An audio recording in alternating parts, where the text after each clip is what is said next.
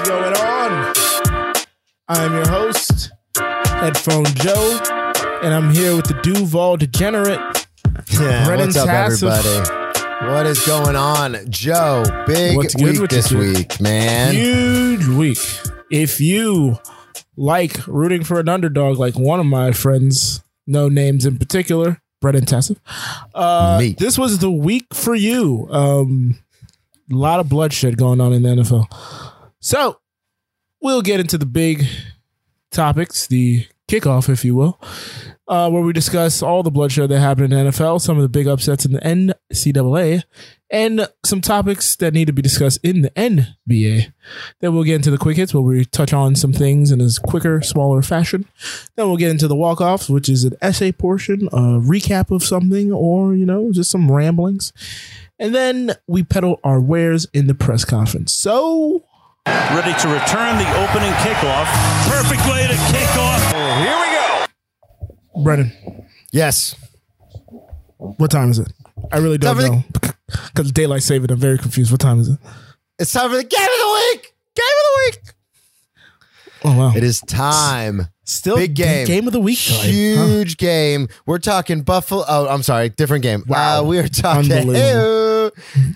You don't know, folks. You don't know Minnesota, the battling I had to do to make sure that was not the game of the week. A 9-6 game. He wanted to make it the game of the week. Well, let's talk about it. Let's talk about Minnesota, Baltimore. No, I'm saying let's talk about this I'm about to tell you we're not talking about it. Minnesota, Baltimore. The Minnesota Vikings go into Baltimore. And again, I think I said this to Greg. Oh, this was an away game. No, this was a home game. It feels like every Baltimore game is a home game. I feel like they played one road game, and that was in Oakland, not Oakland, damn it, in Vegas to start the year. And I feel like every game since then has been a home game. Can somebody tell me what game they've played on the road? Yes, I can. Get around to that. So, if you have it already, go ahead and tell me. They were at Vegas, then home, then at Detroit, at Denver, then home. Jesus. So they got Kansas City at home. They had the Chargers at home. So they've got Colts at home, Cincinnati at home, Minnesota at home. Jeez, that's 4 straight home games. Yeah, they had 4 straight. Okay, and a bye week, so 5 weeks where they didn't have to travel. 5 weeks where they get to sleep in their own bed. So their back half of the year is going to be terrible. So, Brennan. Yes. Are you ready to give Lamar Jackson the MVP? No, not at all. What? So this is a thing. I respect what Lamar Jackson's been able to do, especially the because $120 on the ground. Because 266 through there. What I wanted to say was because his first couple of seasons in the NFL, if they were down by 10 or more, it was over. Like they couldn't come back. He's had 3 comebacks this season, down 10 or more. Justin Tucker has been playing. Justin Tucker for MVP, maybe. He's been playing out of his mind. Who gets him in position? But no, I think obviously Lamar is the front runner, and so is Kyler. Even though we'll talk about that a little later, Kyler being out. But I think he's definitely the front runner. I think that as far as MVP though, it's more of a narrative. How the football writers like to do it. So I don't think. I have the narrative for you. I can draw it up right now. Narrative. I don't think they're going to give it to him so close together. It's not back to back. Go ahead. Narrative. That's why I said. That's why I changed it. In the preseason, he lost all of his running backs, and they had to makeshift his entire running back core. And then he's led one of the best running backs in the NFL himself. Yeah.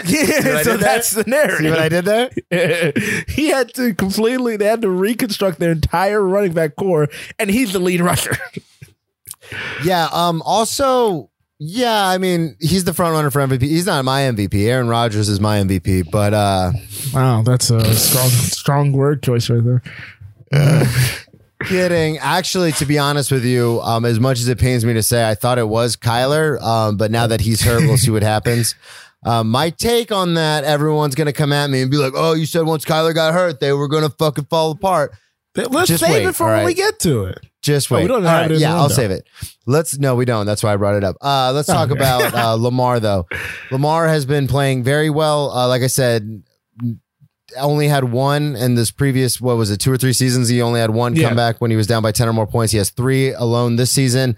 The Minnesota Vikings is something I want to focus on because we said it last week. They have a roster filled with fantasy players, and they were up by double digits at one point, and this game just got away from them. They started the game up 14-zip. Yeah. And then it was after that, Baltimore came roaring back, and then it was just a back and forth ordeal that ended up going into OT. And I was going to say in the overtime, it was crazy too, because when Minnesota had the ball in overtime, it's like, all right, they just need to get like 1, maybe 2 first downs and kick a field goal, and it's over. In OT, and then it was a 3 and out. Like, huh? It was a 3 and out. They couldn't even do it. I don't know if it's bad play calling or that, and we're going to talk about it, but Zimmer's known as a defensive guy, and that defense has been a mess for the last 2 seasons now. Yes, for the last 2 seasons. Who did they play last week? I'm blanking on it. Who did Minnesota play last week? Yeah. They gave up too many points to that team as well. Yeah, it was... I remember because we talked about it last week. It was the Dallas game where they let Cooper fucking Rush come back and score a touchdown to end the game. And then, so they were up 1. What was the play calling situation that week? Because they couldn't move the ball at all. It felt like after they got 13 points, they just sat on that forever. And they were up 16-3 going into the third quarter. Jeez. And then this week they go up 16-3. No, this week they go up 17. They're up. Wait, what? Is that last week you're giving me 16-3?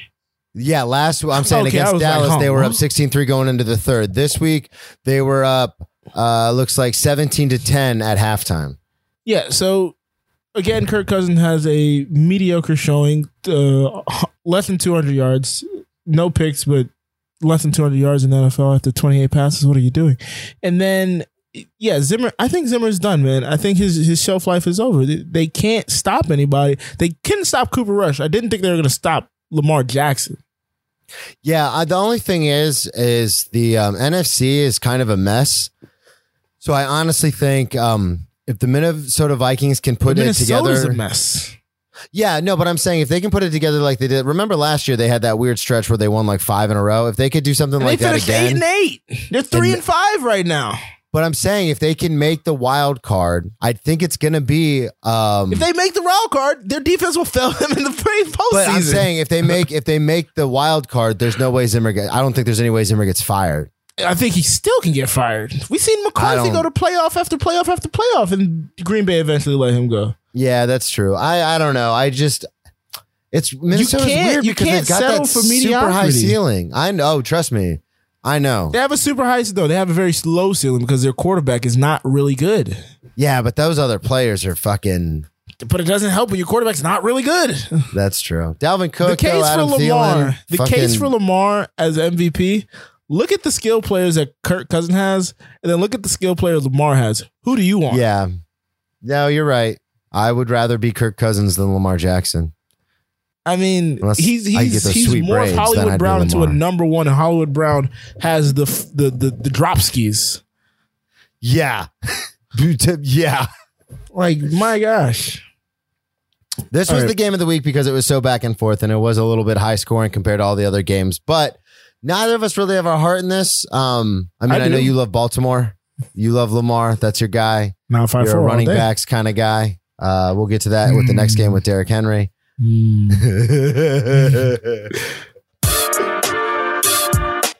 Let's get to it now. My Los Angeles Rams go down. It's okay, though. Stafford did not play well. We saw this last year with Brady. Had a couple rocky games. They're going to get it back. Von Miller's on the team now. He'll be out there next week. It's going to be okay. I think I want to focus on how right I was about running backs not making a difference in the NFL because Tennessee still wins this game. Hold on. That had nothing to do with the running game. Did they pass crazy? Did they run crazy? No. Stafford had a bunch of key turnovers that gave them short field position and set them up for some easy tutties.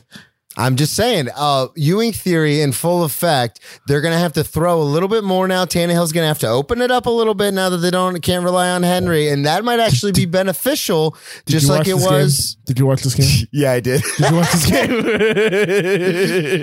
The offense on both sides was very lackluster, sluggish, which I expected from Tennessee, not having Derek, but I did not expect from the Rams, especially with how bad Tennessee's defense was last year, and they haven't been fantastic. Started off bad this year, and now apparently they're good again. 14 pressures on Stafford. 5 sacks. Had 3 sacks by himself. 3 on his own. Yeah, it was. He had like 3 and like 9 pressures on his own. Yeah, this defense really came alive. It was funny. Right when they showed the graphic, Aaron Donald, Ryan Tannehill is the only quarterback Aaron Donald has not sacked in the NFL. Like literally the next play, he was like, "Fuck this," and got him. But yeah, I mean, the Rams just had a bad game. It was definitely a bad game. As a Jags fan, I know something about teams having a bad game, but let me posit you this, Brennan. Go ahead. The Rams this year have played and beaten Chicago Bears. I know where you're going with this. Indianapolis Colts. The Bucks, good one. Seattle, which I think that's the game Russ got knocked out of. The Giants, the Lions, and the Texans.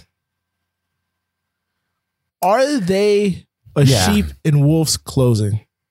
Clothing. So I had a feeling you were going to go this way. Again, Matthew Stafford. I didn't say it yet, but I was trying to say it. Matthew Stafford, 9-69 against teams with winning records. Yeah. So this is the thing. On paper, the last 2 years or so, other than Jared Goff, the Rams have been poised to make a run. On paper, they look great. This is the Minnesota Vikings syndrome that we just talked about. They have a lot of these players where you're like, first round draft pick.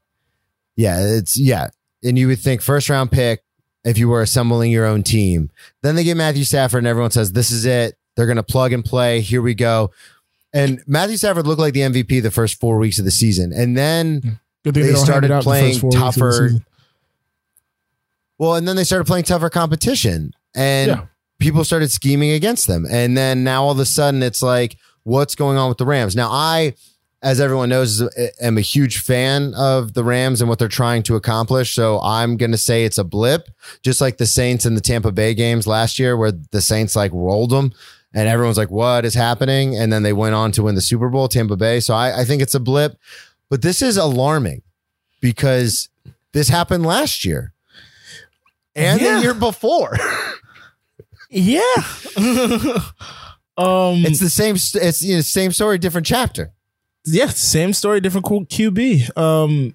It didn't take until today where I was like, oh wow, they haven't really played anybody, and the people they played beat them. Punch them right in the mouth. Arizona. Yeah, other than that Tampa game. Yeah. Yeah, the Tampa game is the only game that's like, okay. But then Tampa loses to the Saints, so it's like, all right, what is Tampa really? I can't really get a grasp on what Tampa is every time. So I want to ask you this. I know it was more of a defensive game for Tennessee, which is bananas to say. But shouldn't be because they have a defensive coach. But no, I know, but I'm just saying the way the defense has been playing the last couple of years. If I don't know how to word this, I kind of want to tiptoe, but I'm not too sure because I obviously don't want to say like, oh, is Derrick Henry overrated as a player? Because he's not. He's the best running back in the NFL. But if Tennessee can piece this together, will you come over to my side and saying that big contracts for running backs are overrated? No. Because I hate the notion because it's basically saying, even though it's probably right, it's just dehumanizing a whole skill position. So it minimizes the contributions that those players have. You love James Robinson. You say love him. You say that they're interchangeable, but Carlos Hyde did shit this weekend for you. No, and see that's the thing is that it's all about opportunity, and sometimes guys get the opportunity, like James Robinson, undrafted at Northern Illinois, Eastern Illinois, something like that, and comes in Iowa, maybe I don't know. dominates, and then all of a sudden he was in the top 5 of he was the top 3 of running backs last year. Yeah. And then he's out this week and the team cannot run the ball at all. But then you have situations like Zeke. Zeke, holds out, gets paid, and now he's not the Zeke he was before. Le'Veon Bell. I mean, we see it all the time when it comes to running backs. Look at the Colts. Jonathan Taylor. Yeah, Jonathan Taylor comes in and he just dominates. And I mean, he was a high draft pick, but still, it's one of those things where I think because the position itself is so raw, like as long as you have a little bit of vision and some power, like you can be passable. Whereas like wide receiver, it's more difficult because it's route running, it's catching, it's a lot of things happening at once. But with a running back, a quarterback has to get you the ball. Yeah, exactly. But with the running back, you just give it to him and it's like, all right, let's go. Let's see what you can do. And so that's why I feel like the position is so overblown because I mean, Alfred Morris had a 10-year career and he was a 6th-round pick taken to the Washington football team in 2012. But how many of his teams were good because of him? But that's what I'm saying is if Tennessee keeps rolling, are we going to say they only made noise in the playoffs last year because of Derrick Henry, but now it's different this year? You see what I'm saying? Like that doesn't make any sense. It's literally the same team. No, it's not the same team.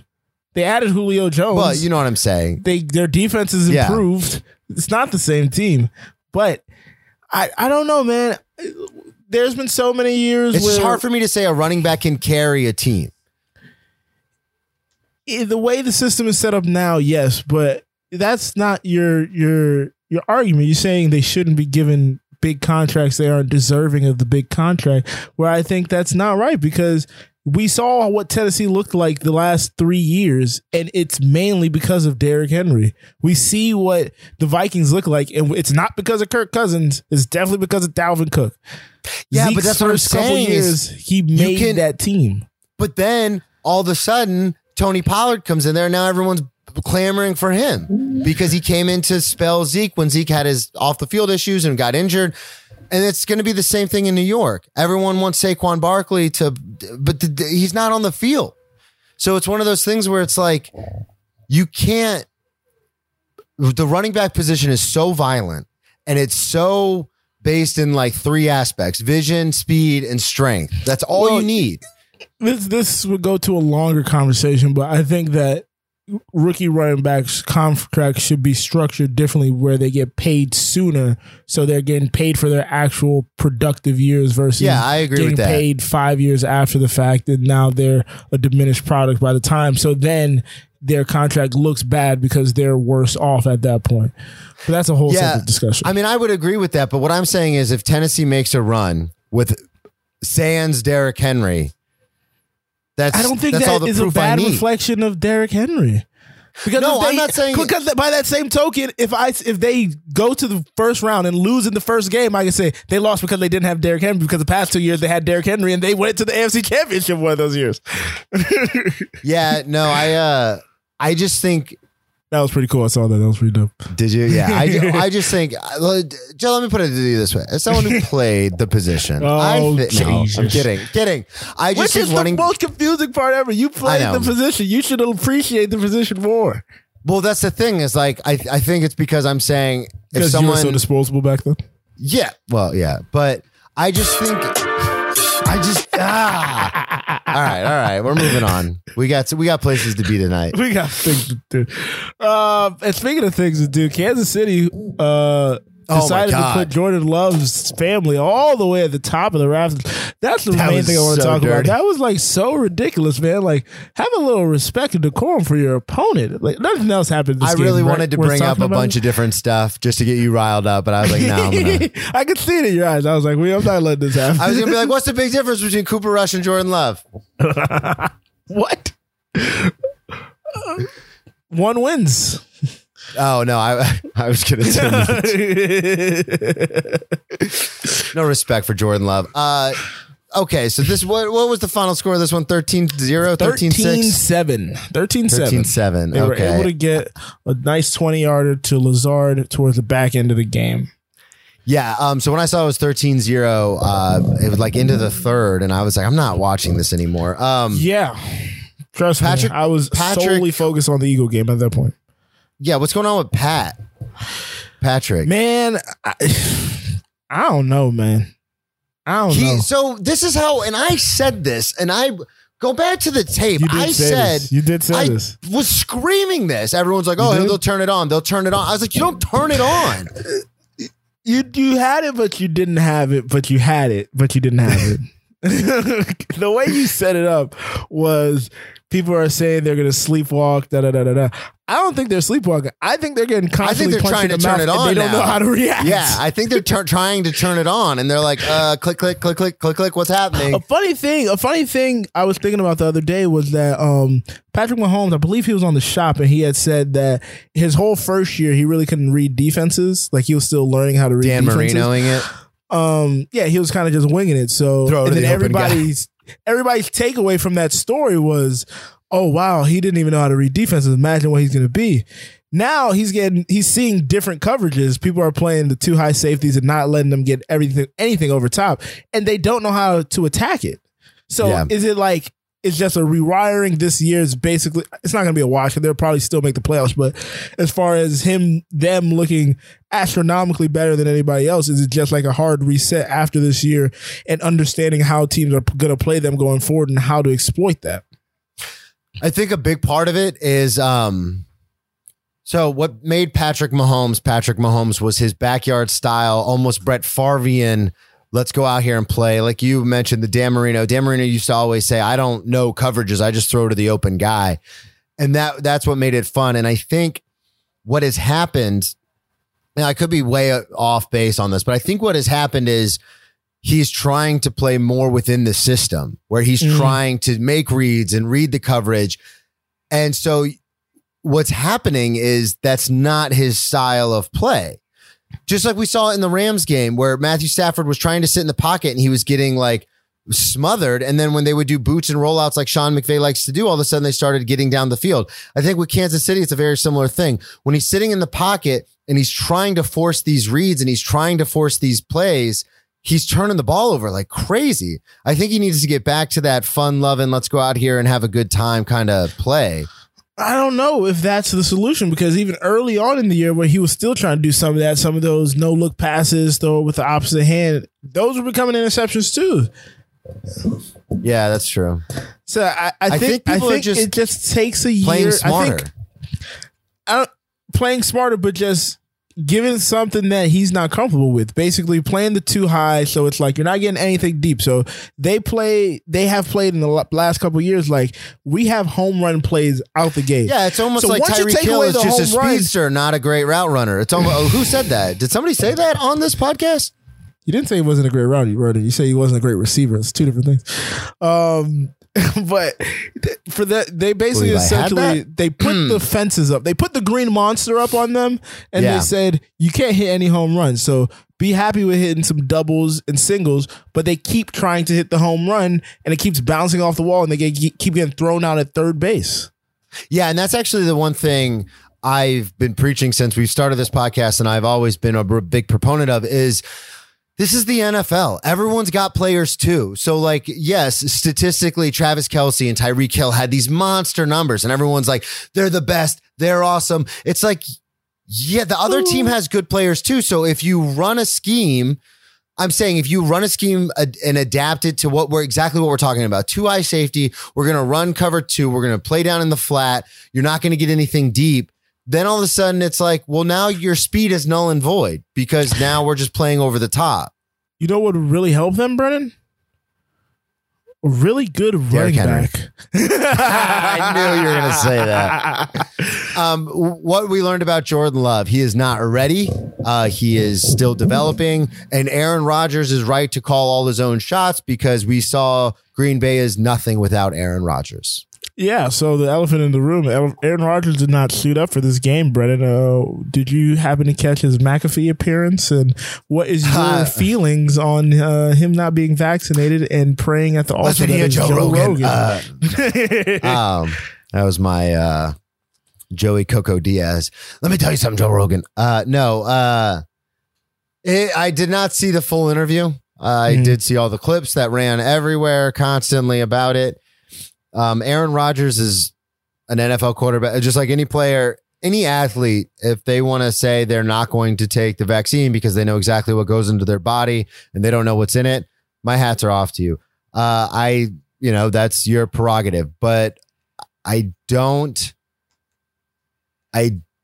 think this is just becoming a reality show with him, between the Jeopardy stuff and the offseason not wanting to come back, saying he wants to trade at the most inopportune time, hours before the draft, when nothing's going to get done. Nothing's going to get done. Well, apparently that wasn't him saying like him and Kyrie should maybe at that moment.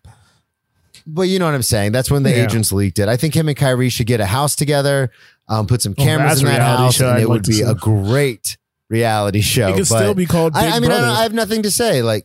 Yeah. I have nothing really to say about it. He didn't want to take the vaccine, and that's his prerogative. If he doesn't want to take it, he doesn't have to take it. But you can't not take it and then thumb your nose at all the protocols that have been put in place to keep other people safe. You don't know what trainer or what admin who's getting all the stuff ready for the press conference takes care of his 90-year-old grandmother or helps someone in his family, or you don't know any of that shit. So the fact that he doesn't want to take it, that's fine. But then you are required to follow the protocols that are put in place to protect other people.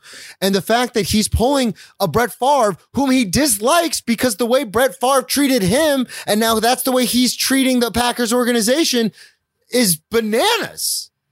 Sorry, that's all I have on that. For what it's worth, apparently he likes Jordan Love enough to invite him to his Halloween party, so that's neither here nor there. But no, basically going off with everything you just said, that's my biggest issue with it. Okay, your body, your choice, your prerogative, all that good jazz. The difference between the NFL and the NBA, all the stuff we're supposed to say. Yeah, the difference between the NBA and the NFL in this situation is Kyrie can't play basically because indoor versus the NFL, which even domes are technically outdoor areas and spaces. So you can play whatever, that's fine. But when we see Carson Wentz, when we see Kirk Cousins, when we see Lamar Jackson all wearing their face masks because they've come out and said that they're not getting vaccinated, they don't want to get vaccinated.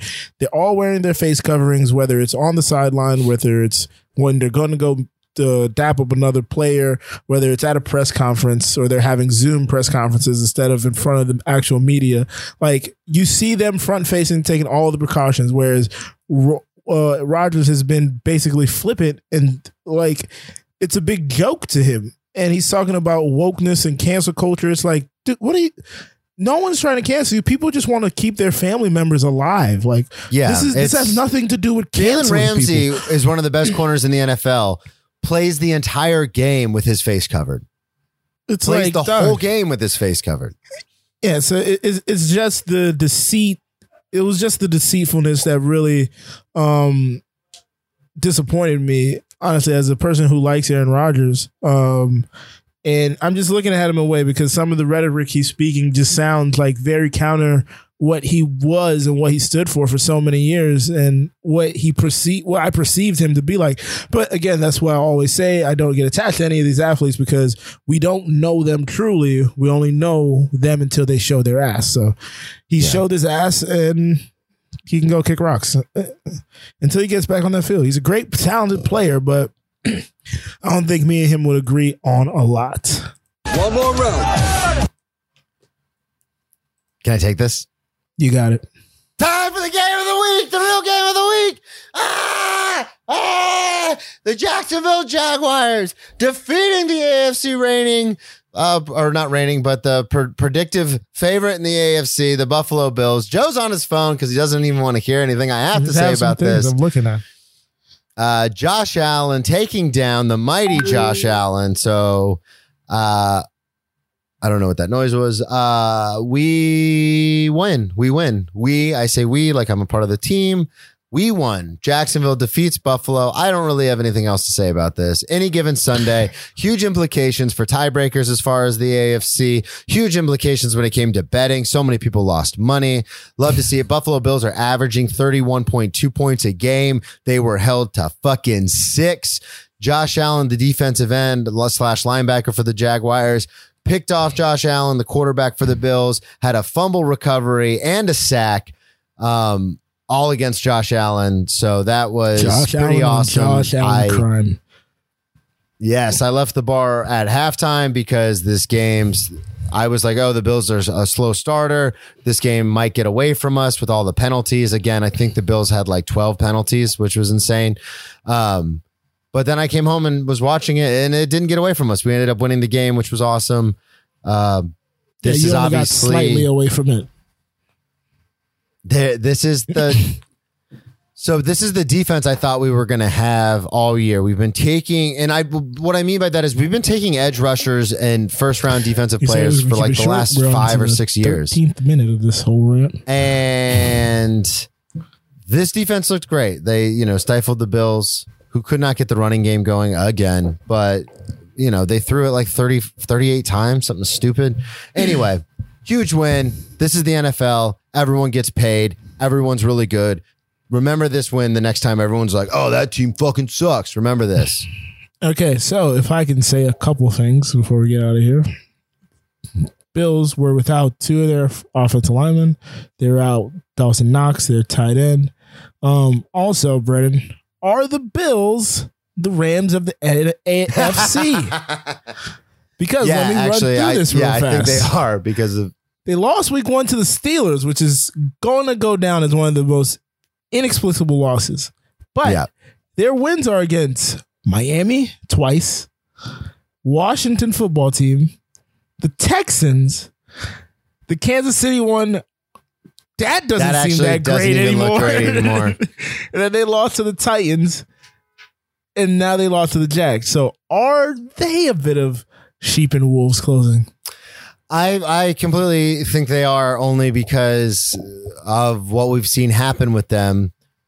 Basically, these teams, so like the Titans, Brennan? Yeah, they had that weird loss to the Jets, but it's like they're smashing teams that they should be smashing. And then, like I said, Buffalo's averaging over 30 points a game. So this was just a weird game, which, shows that anything can happen. But at the same time, the last time Buffalo played in Jacksonville was in the playoffs, and they lost that one too. So maybe we're just their kryptonite.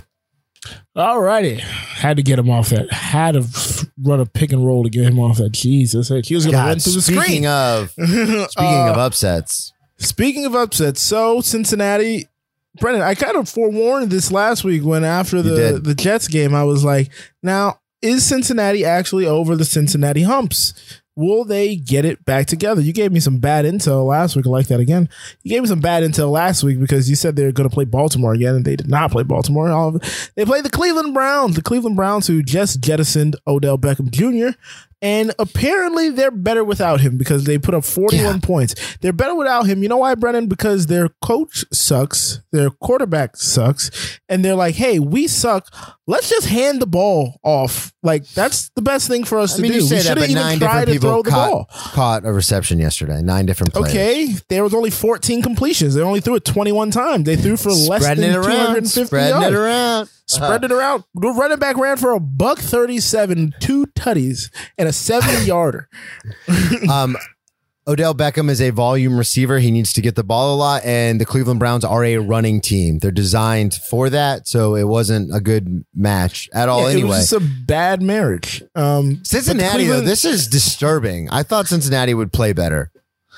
Well, this game was out. This was the Brennan game, if you want to look at the Cincinnati situation, because 40 dropbacks, 5 sacks. I don't even know how many pressures for Joe Burrow, but they played a healthy version of the Cleveland defense. Myles Garrett was out there. Jadeveon Clowney was healthy and out there.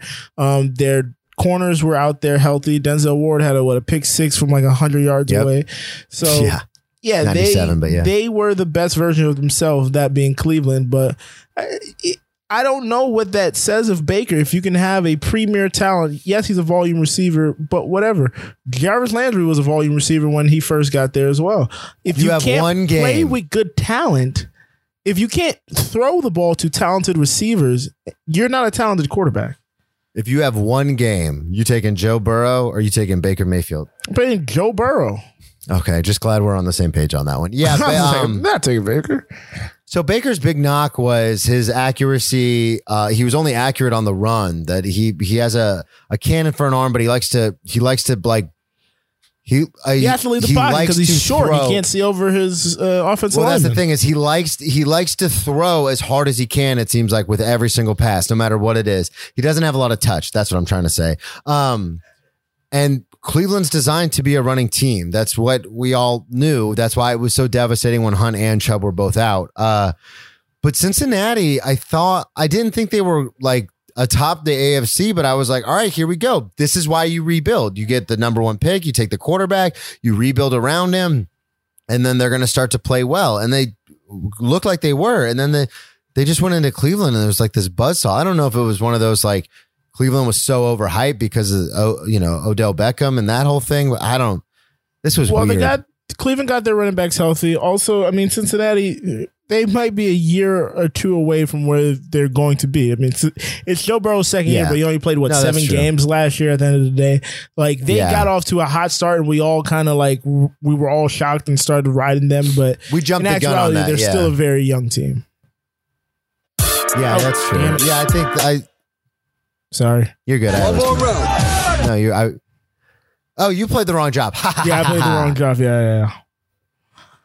All right, Brennan. I don't have anything to say about this one. You got nothing to say about this one? You got nothing to say? No, if you want me to take it. Number 1 team in the NFC, Dallas Cowboys, 7-1 after winning last week with Cooper Rush. They get their star quarterback, Dak Prescott, who got paid $1 bajillion off this offseason after we were talking about him for 18 months and coming off a leg injury that you said he would never recover from. Did you see? Came out and played like a fucking world beater. Yeah, has he recovered? Lost. Has he really recovered? He played so great in all the other games. I know. But they went and lost to the vaunted Denver defense, who just traded Von Miller and traded one of their corners, which was a bit shocking at the deadline. I knew they would get rid of Von, but I didn't know they'd get rid of one of their corners as well. And they put up 30 unanswered before Dallas got some late touchdowns from some dude named Turner that I had never heard of until yesterday. This is another one of the. Did you see the big stat? I know we don't really talk a lot gambling on here, but this kept popping up on my timeline. $3.8 million went the other way. Vegas lost. Vegas lost $1.2 billion with a B. Oh wow! On Dallas. Oh, wow. Yeah. Jeez. Because Dallas is America's team. All that means is they're normally there's a ton of money that always gets dumped on Dallas, and Dak was coming back, so people put their houses up on Dallas, and then they got. To quote my good friend Mike Wilbon, they got blowed out. Not really my friend, but you know what I'm saying. Yeah, this was another blip game. This just was like the Jags-Bills game, which I hate to say, but that's what it was. It was a blip. It was weird. Cleveland, Cincinnati. Cincinnati's a young team, but they shouldn't have gotten blown out like that. Denver, they play this game 100 times. Denver loses 97 times. Like this was another one of those games. And Teddy Bridgewater seemingly always does just enough to where you don't want to get rid of him. And then just enough to keep his job. Teddy Two Gloves. Just enough to keep his job. Bad quarterback. Just a bad quarterback. I don't think he's bad. I think he's not a good quarterback. Just enough. He does just enough. Not a good quarterback. He's not a He is on. Oh man, I feel bad saying this, but the Ryan Fitzpatrick. He's comparable. Ryan Fitzpatrick train. He's comparable to Kirk Cousins. He'll have some good games. He'll have some bad games. Yeah. But at the end of the day, he's mediocre. He's the Teddy Two Glove Cousins. One more round. That hurts to say. All right. Yeah, it hurted me to say. But it's the truth, man. I've not been a fan of him since when he was in Minnesota. One year, people raved about him. He had 15 tutties and 8 picks. I'm saying tutties so much because Kyle hates it, but he had 15 touchdowns, 8 picks. And people were like, oh, this guy's great. Like, no, he's handed to Adrian Peterson every snap. He has handled. Let's not forget, he had a devastating injury, and people thought he would never play again. I don't care. No, I know that, but what I'm saying is the fact that he still has a job is... He's been this since the fact that he has a job and Chosen Rosen was out of the league in 2 years is amazing to me. The fact that he has a job at, you know what, Philadelphia Eagles take on the Los Angeles Chargers. All I got to say about this game is, you see what happens when you run the ball? All I've been asking all year from Sirianni are dumb coach who talked about planting last week for reasons I still can't understand. All All I asked this entire season was, can you mix in a run? Can you try running the ball? He waits until after Miles Sanders gets hurt to then have how many? 27 rushing attempts for this game. No, sorry. I'm looking at the wrong person. I'm looking at the Chargers. 39 rushing attempts this game for 176 It's almost like he had a vendetta yards. against Sanders. If you go back and look at the Dallas game, I believe they ran the ball a total of like 4 times. So, all this to say that I don't think Hurts is the future because his offense is better designed when we're running. He had a good game, but I don't think he's not a consistent enough threat. We had 3 rushing attempts. Minshew mania? Attempts. No. That's way worse. But they had in that Dallas game, we had 3 rushing attempts. 3 rushing attempts. Insane. And Miles Sanders is a good running back. Miles Sanders is a very good running back, but we haven't been able to see it. Oh, shut your mouth. But yeah, Hurts played respectably, but we are a play defense, run the ball team because we have a good offensive line that provides push up front. We're good? Yeah. Alrighty, Brennan, it's time for college football. Brennan, we had a lot going on this week. Yeah, these upsets are insane. Brennan, have you heard of the Spoiler Makers? Yes, I have. The Purdue Boilermakers took down Iowa earlier this year, and now they've taken down number 3 Michigan State 40-29. Insane. Got anything to add there? Oh, no. Yeah, it's just, and I went over this when we talked about them taking down Iowa. They've beaten, what was it? They've beaten like 10 or 12 number 1 or number like top 5 teams. Yeah. It's insane. They do this. This is kind of what they do. Speaking of insane, over 100 points combined by Wake Forest and North Carolina, but North Carolina topples the number 9 Demon Deacons 58-55. Insane. There was a 50-yard touchdown to basically cap this one off. This one was disappointing only because Wake Forest was having a really good season, and I thought they would make some noise. So this is one of those things where it's like, oh, I know they're in a Power 5 conference, but it's like, oh, I want to see like a small team from a Power 5 like make some noise, and now that's out. Yeah, like they're comparable to like Vandy as far as like small student body. That's exactly what I was thinking. In a big conference, yeah. And nobody ever speaks of Vandy because Vandy's god awful. Last but not least of the big upsets, TCU, after jettisoning their coach Gary Patterson, get a spirited win over the Baylor Golden Bears. Are they still the Golden Bears? Over the Baylor Golden Bears 30-28, and the fans stormed the field. It was quite a delight after a game-sealing INT, Brennan. Now, Brennan, you know what time it is. It's time for everyone's favorite segment. Who's in? Who's out? Who's up? Who's down? Take it away, Joe. Who's in? Who's out? Who's up? And who's down? First, we're going to start off with who's out. Kentucky. It's been a fun run, but get the fuck out of here. SMU. See you in about 6 weeks, guys. Fresno State. Kick to the curb. Get on out of here. Who's in? Wisconsin finds their way back in at number 20 where they should be. NC State hover around at 21. Pitt jumping back in at number 25. Who's up? Who's down? Auburn goes down 4 spots to number 16. Wake Forest drops 3 spots from 10 to 13. 10, and this is off the AP poll, so folks. Michigan State falls 3 in the AP from 5 to 8. And Baylor drops 4 spots as well. Who's up? Oregon jumps up 2 spots, number 5. Ole Miss jumps up 3 spots to number 12 after coming back off that defeat last week. BYU still hovering around the top 15, and University of Texas San Antonio coming in at number 15. They were unranked in the college football playoffs. Brennan, let's go over a little of the college football playoffs. Their first polls came out last week. I'm going to give you the top 6 here. Just want to hear your thoughts. We had Georgia at number 1, 8-0 at the time. Alabama at number 2, 7-1 at the time. Michigan State, number 3, 8-0 at the time. Oregon, number 7-1 at number 4. Ohio State, 7-1 at number 5. And Cincinnati, 8-0 at number 6. Brendan, how does this make you feel? I think it's what we talk about all the time. They throw Cincinnati a bone by putting them at 6. I really think the committee doesn't want a non-Power 5 school anywhere near the playoff, which is, it is what it is. As someone who played at a D1 school that wasn't in a Power 5, it's frustrating. But at the same time, these teams get housed by the Power 5 team. So it's like, what are you going to do? You know what I mean? Like UCF had that one magical run, beats who they beat, Oklahoma or Georgia Auburn. Or somebody. And it was like, it was Auburn. And then the next year, like they had another good run and then they got waxed. And it's like, that's what happened. That second run, they ended up, they lost their coach and then Mackenzie Milton ended up getting hurt. Hurt, yeah.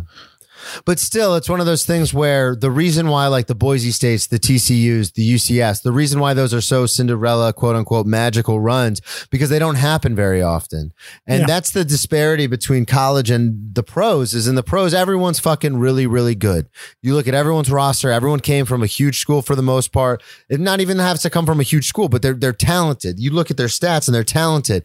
But in college, it's not like that. I fucking played on a Division I team. I have no business playing college football, let alone being a Division I player. So it's insane to me, the disparity in college football. So I wish Cincinnati was in the top 4, but I understand why they're not. That's my biggest gripe. Well, Cincinnati might find their way into the top 5 after Michigan State goes down. But Brennan, my thing is, if we make the comparison to basketball, one, everybody's clamoring for a 6-team, 8-team playoff. Cincinnati will still find their way on the outside because there's no way they're letting them in over Michigan and Oklahoma when humans are involved. They'd be at 9. They'd be number 9. The humans are going to do what the humans can do to make the most money. 2, just like in the NCAA basketball tournament, you love a Cinderella in round 1. You love a Cinderella in round 2. By the time we get to the Final Four, give me Gonzaga, give me Duke, give me Kentucky, give me whomever are the best, most notable teams, because that's what's going to bring in the cash. So they'll keep Cincinnati in at 6, like, hey, maybe they will, maybe they won't. But when they eventually leave them out, it's going to be because of the Tulsa results. It's going to be because of the Navy results. They're going to say you didn't put up enough points on these teams to where you should feel like a big dog. So sorry, but take your little Bearcat shit back to Cincinnati. We'll talk to you in like 30 years. Phil, that was good. That's good. All right, Brendan. We are running long. So, not so long, actually. So I got a couple questions to ask you in the NBA, buddy. Yeah. Is Golden State the best team? Golden State is by far the best team, especially when Clay. I've been wanting to.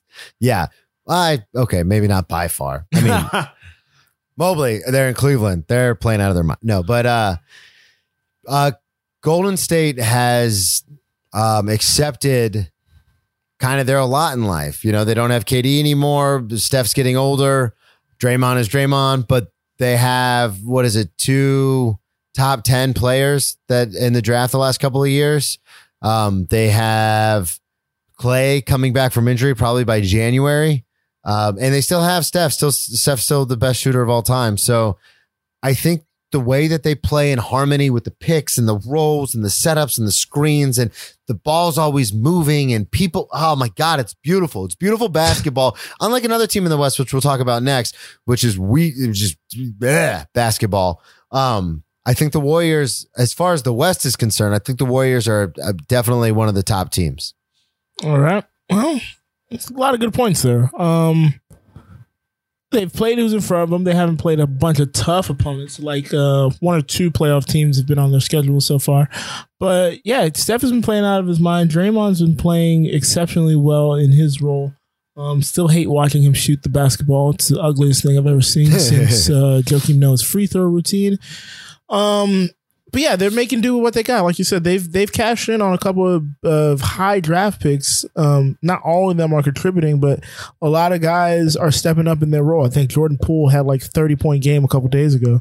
They're 8-1 right now, sitting at the top of the conference, which is to me stunning.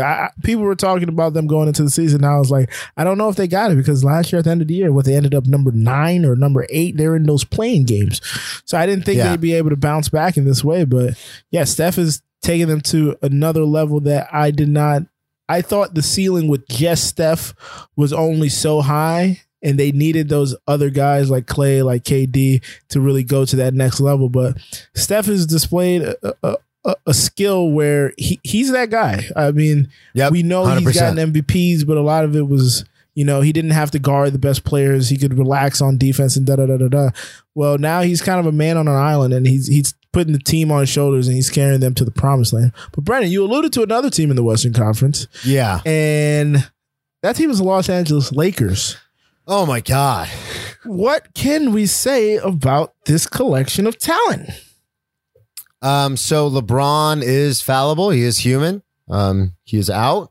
He is injured. Finally, after an illustrious career, and seeming indestructible, it seems like he's getting nicked here and there.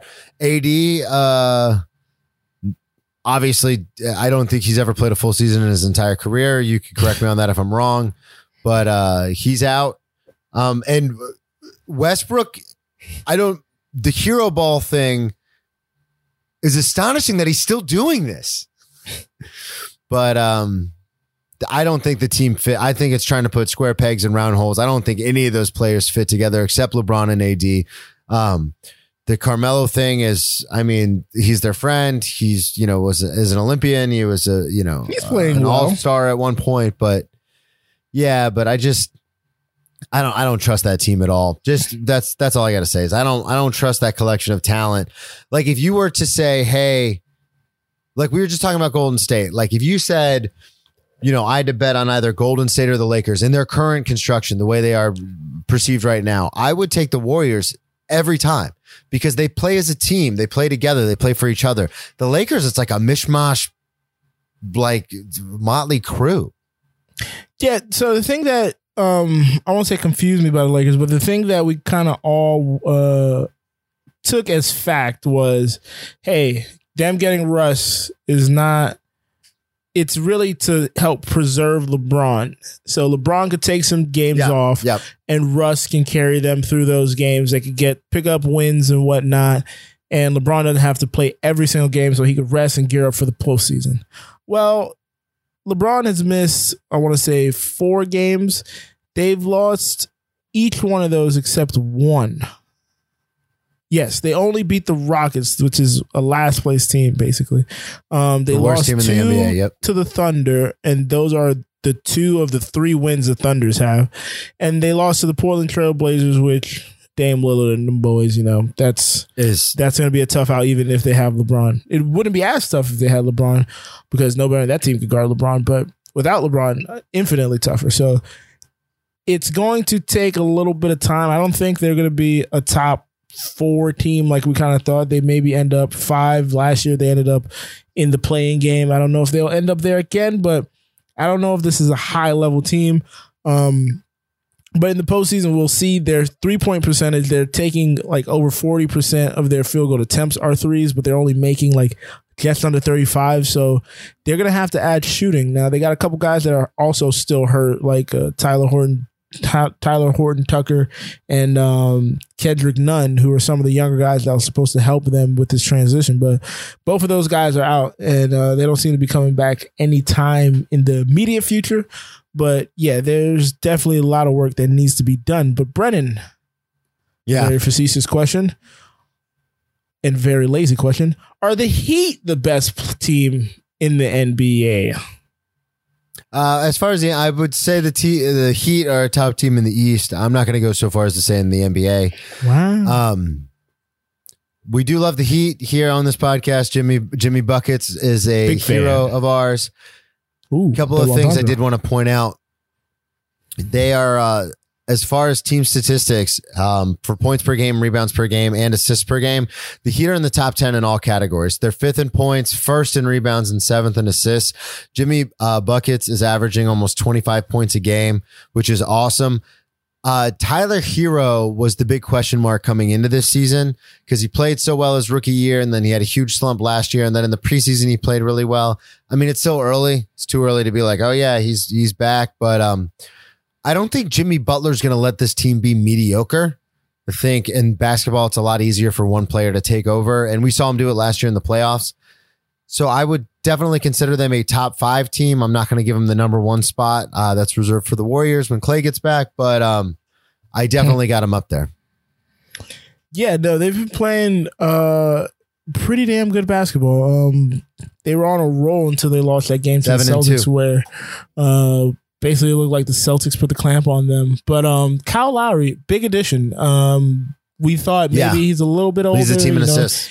He's a bit pudgier than a Goran Dragic, but he's he's a quarterback back there, man. He really sets those guys up, gets them in position to where they need to be, and helps the offense move along so everybody can get the easiest shot. It's not about getting how many shots or whatever, getting up so many shots a game. It's about getting quality shots and getting quality looks.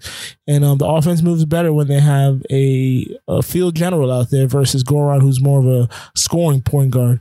Kyle is looking to set up the next guy, not really looking to set up himself, and it makes his team look whole different than they were last year. Woo! Brennan, let's make this quick. And you'll be surprised how quick. Quick! Name it hits. Quick hits. Quick! Brennan. All right, quick! Braves. Yeah. I called it, predicted it last week, said the Braves would win Game 6. I had the pitcher wrong. It wasn't Ian Anderson. It was Max Fried. But the Houston Astros, like I said, their pitcher was pitching first time on limited rest. He gave up like 4 before he got pulled. But the Braves won it 7-0.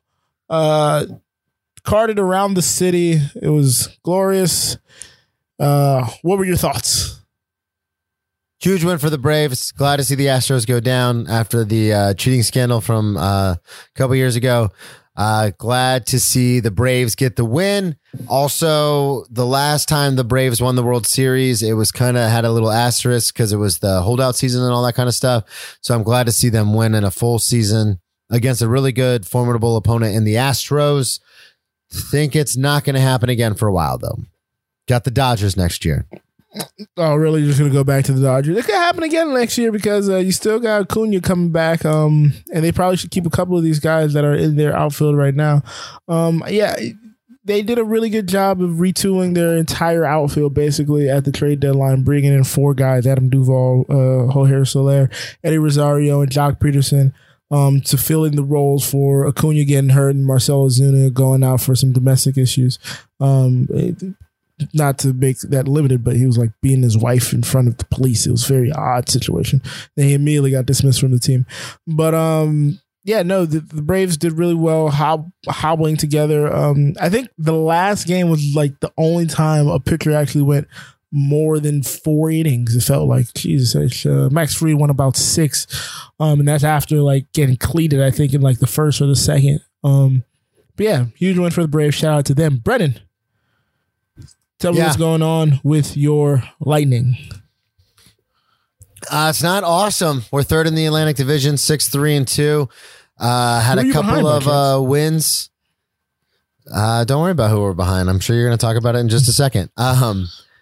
We did have a big win against Ottawa, but then a loss in overtime to Toronto. But then we were on a three-game win streak. But it's so up and down. This has been a very not as compelling season as I thought it was going to be coming into this year. I thought they were going to play. I thought they would be like dominating teams, but that is not the case at all. But still early. Long season and dominating teams. Brandon, the Florida Panthers, who have only 1 loss, and that's an overtime loss, so we didn't even lose points on that. Brandon, we are 10-0-1. We are looking like world beaters. We lead the entire NHL in goal differential. Shout out to the big 3 That is Duclair, Huberdeau, the Huber dude, and Barkey. All of them lead the team in points with 12. Duclair has 8 goals leading the team, and Huberdude has 9 assists. But I do want to take this time to shout out both our goalies, Bobrovsky, who I've been punching down on for like the past 2 seasons. He's actually having a really good year this year. His save percentage is up around 95%. And the young boy, Spencer Knight, who's at 92%, they have been holding their own, which is helping us. And then we have been scoring like crazy, man. And it's all spread around. And I also want to shout out Aaron Ekblad. I'm going to shout him out every freaking week because I said this last year. When he went down, our entire team changed. And now that he's back, he has 10 points on his own from the defensive position. So he is a big key, a big cog in our entire machine. So huge shout out to Becky. Peak too early? No. Peak all season. Peak in the Stanley Cup Finals. Brennan, there was a fight this week. Not a lot to say, but hey, yo, Canelo. Get in there. Canelo went against Caleb Plant. Was it Caleb Plant? Yeah, I believe it was Caleb Plant. I might have it wrong. Who knows? Doesn't matter. Canelo made work of him, made mincemeat of this guy. By the time the 11th inning came around, TKO. Canelo. The 11th inning. I say inning? Dang it. I'm trying to talk fast. The 11th round. Thank you for catching that. I'll scrub that out in the posted version. The 11th round TKO. By the time they got there, he was done. He took too many big blows. Canelo landed about 40 of his power punches. Plant had more jabs, but you're going to have to take Canelo out. You can't jab him to death. You're going to have to lay it thick. So Canelo has unified the super middleweight, and everybody's clamoring for version 3 of him versus Golovkin. But Brennan, it's time for the walk-off. Welcome to the big leagues. 2-run walk-off homer for Cabrera. You can smile, that's okay. And since I hosted, you are up first. I'm going first. So my walk-off, my walk-off is called The Black Hole. The Raiders as an organization used to be feared. The fans were wild and the team was daunting. That was many decades ago. Other than one 12-win season in 2016, the Raiders have not had double-digit wins in almost 20 years. 2002 was the last time. The term black hole was used to describe the fans and the energy the opposing teams had to face when playing the Raiders at home. But in the present context, that term seemingly more about the organization as a whole.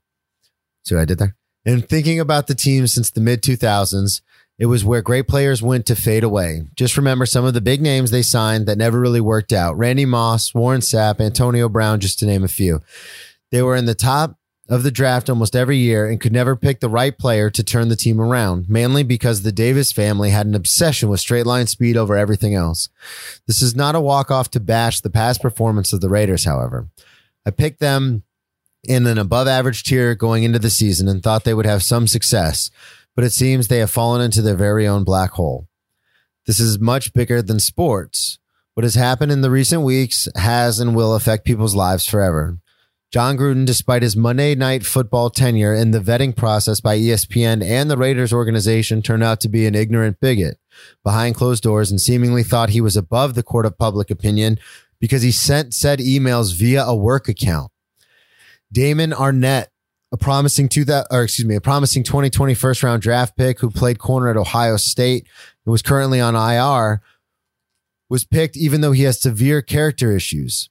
In the first month he was with the team, he crashed 3 different rental cars, became combative and spit on a casino employee, and recently publicly made death threats to an unidentified person via social media.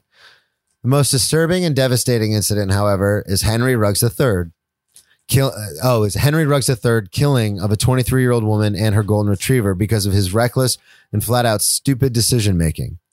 With all these events, it seems the Raiders are in a black hole of their own. The silver lining is that the team has shown signs of growth with the release of these players and coaches, whereas in the past, it is a sure thing that settlements would have been paid, suspensions served, and the organization would try to move forward without even thinking about cutting ties with said individuals.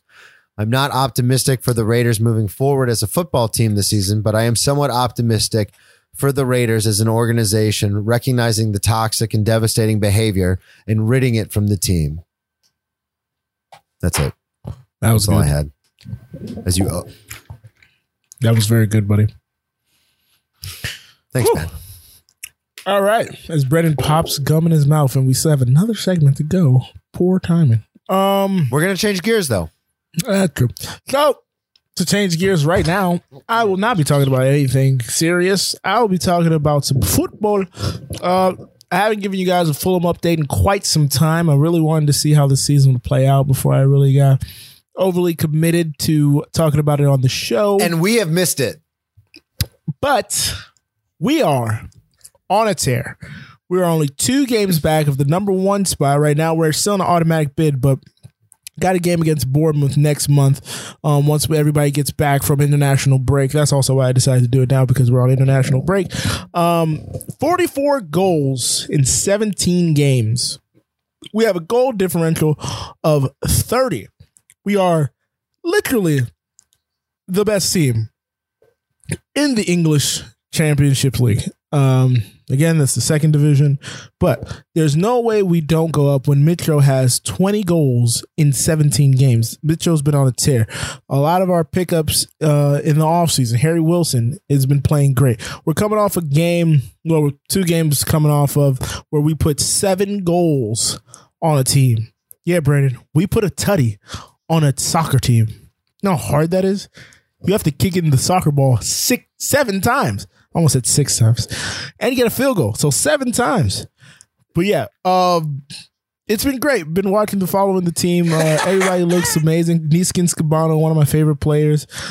He's actually getting an opportunity this year. Some of the guys that had gotten not bigger contracts, but we brought in as transfers, who have been getting PT, and it felt like they were only getting PT because they were big transfer numbers. They've kind of started phasing some of those guys out and just playing the best players, and the politics have been taken out of it. So it's been really good to see some really good football. And they're going up this year. They're going up without having to go to the playoffs, which is the best thing and saves me a couple heart palpitations. But all right, time for the press conference. And we'll bring you the press conference in its entirety.